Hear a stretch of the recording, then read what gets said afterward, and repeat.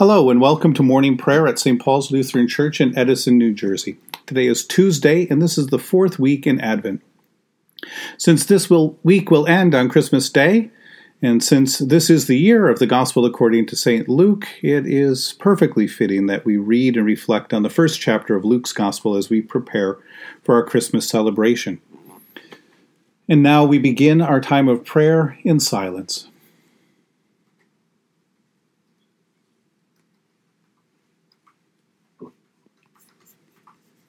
In the name of the Father, and of the Son, and of the Holy Spirit. Amen. O Lord, open my lips, and my mouth shall proclaim your praise. Glory to the Father, and to the Son, and to the Holy Spirit, as it was in the beginning, is now, and will be forever. Amen. Alleluia. Give glory to God, our light and our life. O come, let us worship and praise. Come, let us sing to the Lord. Let us shout for joy to the rock of our salvation. Let us come before God's presence with thanksgiving and raise a loud shout to the Lord with psalms. For you, Lord, are a great God and a great ruler above all gods.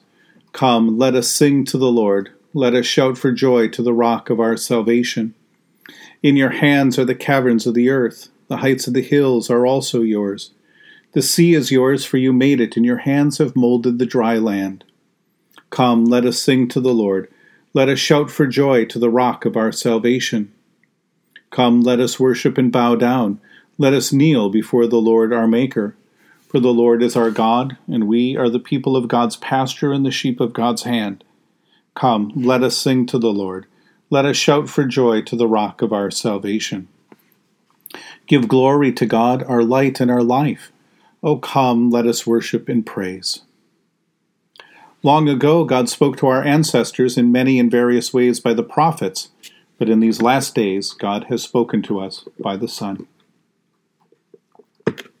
A reading from Luke chapter 1, beginning this morning at verse 5. When Herod was king of Judea, there was a Jewish priest named Zechariah. He was a member of the priestly order of Abijah, and his wife Elizabeth was also from the priestly line of Aaron.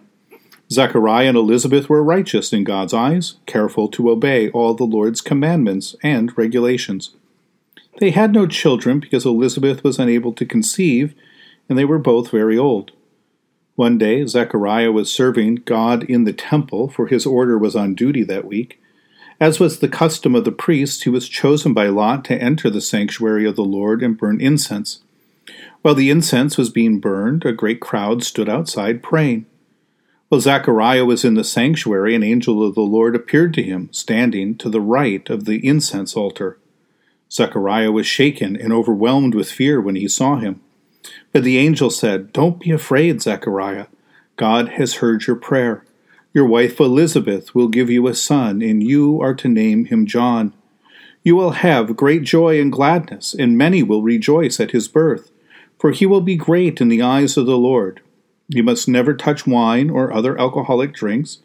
He will be filled with the Holy Spirit even before his birth, and he will turn many Israelites to the Lord their God. He will be a man with the spirit and the power of Elijah. He will prepare the people for the coming of the Lord. He will turn the hearts of the fathers to their children, and he will cause those who are rebellious to accept the wisdom of the godly." Zechariah said to the angel, "How can I be sure this will happen? I'm an old man now, and my wife is also well along in years." Then the angel said, "I am Gabriel. I stand in the very presence of God. It was he who sent me to bring you this good news. But now, since you didn't believe what I said, you will be silent and unable to speak until the child is born, for my words will certainly be fulfilled at the proper time." Meanwhile, the people were waiting for Zechariah to come out of the sanctuary, wondering why he was taking so long. When he finally did come out, he didn't speak to them. Then they realized from his gestures and his silence that he must have seen a vision in the sanctuary. When Zechariah's week of service in the temple was over, he returned home. Soon afterwards, his wife Elizabeth became pregnant and went into seclusion for 5 months. "How kind the Lord is," she exclaimed. "He has taken away my disgrace of having no children."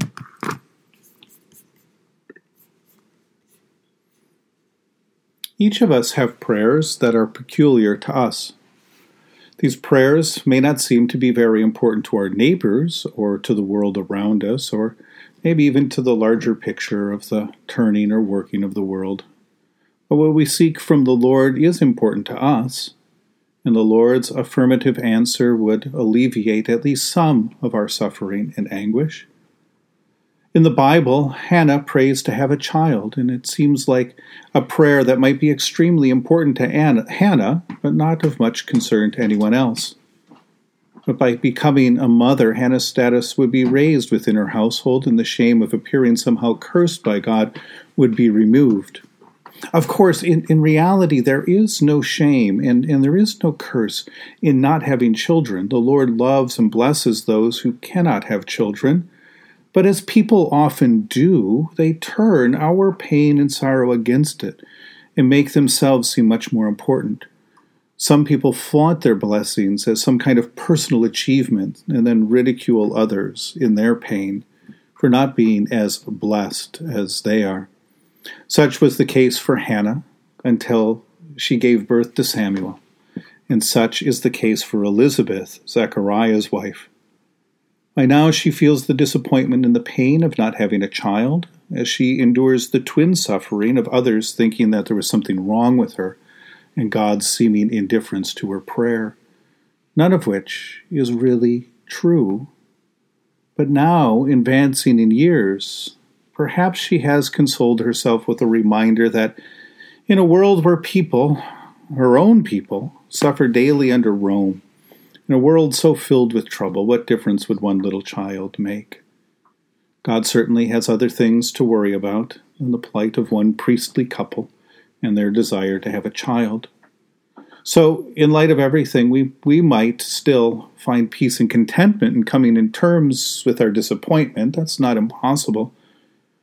But it might just be, too, that the Lord can tend to both the big picture of the coming of God's kingdom and at the same time grant this small favor of answering some of our most personal and peculiar prayers. For the sake of the gospel of Jesus Christ, the story of Zechariah and Elizabeth is really the story of the birth and the coming of John the Baptist, the Messiah's prophetic forerunner, the greatest of all the prophets.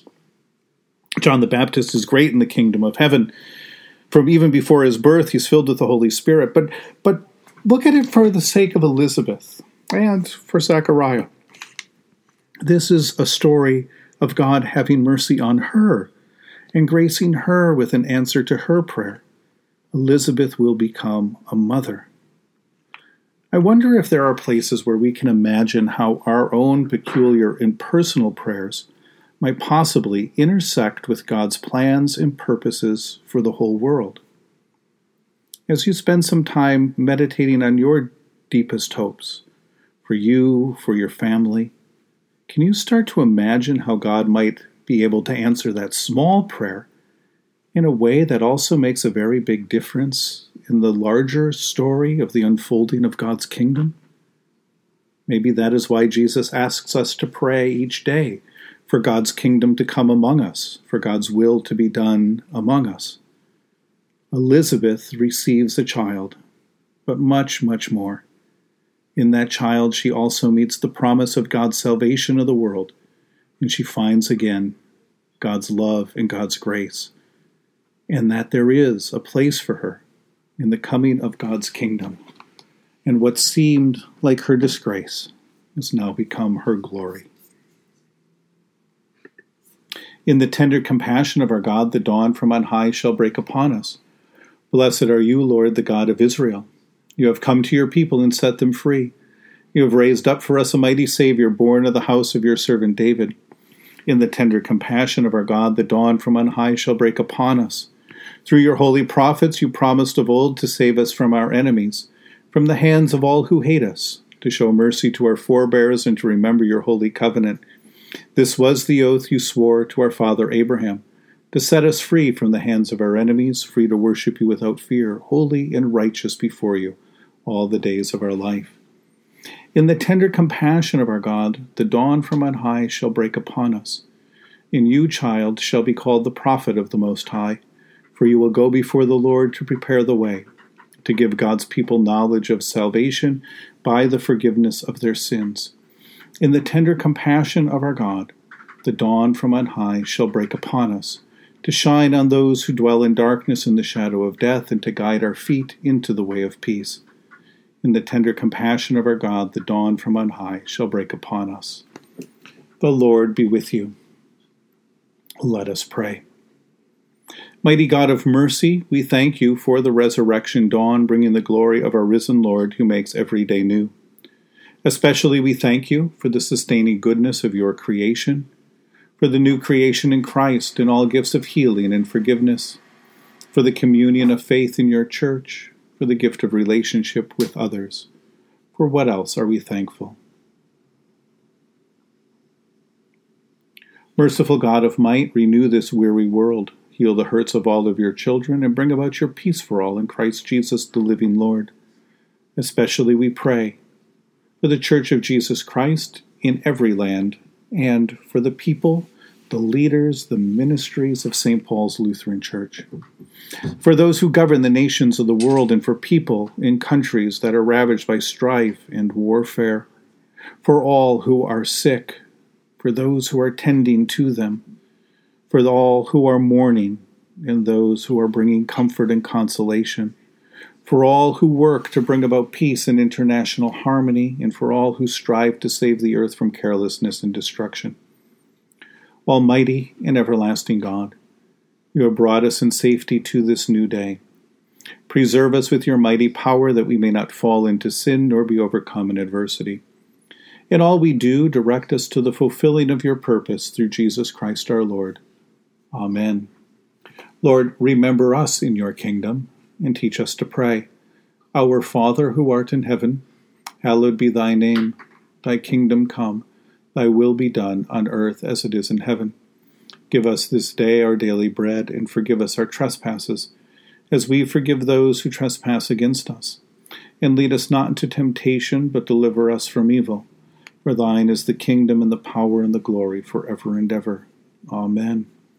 Let us bless the Lord. Thanks be to God. Almighty God, Father, Son, and Holy Spirit, bless you now and forever.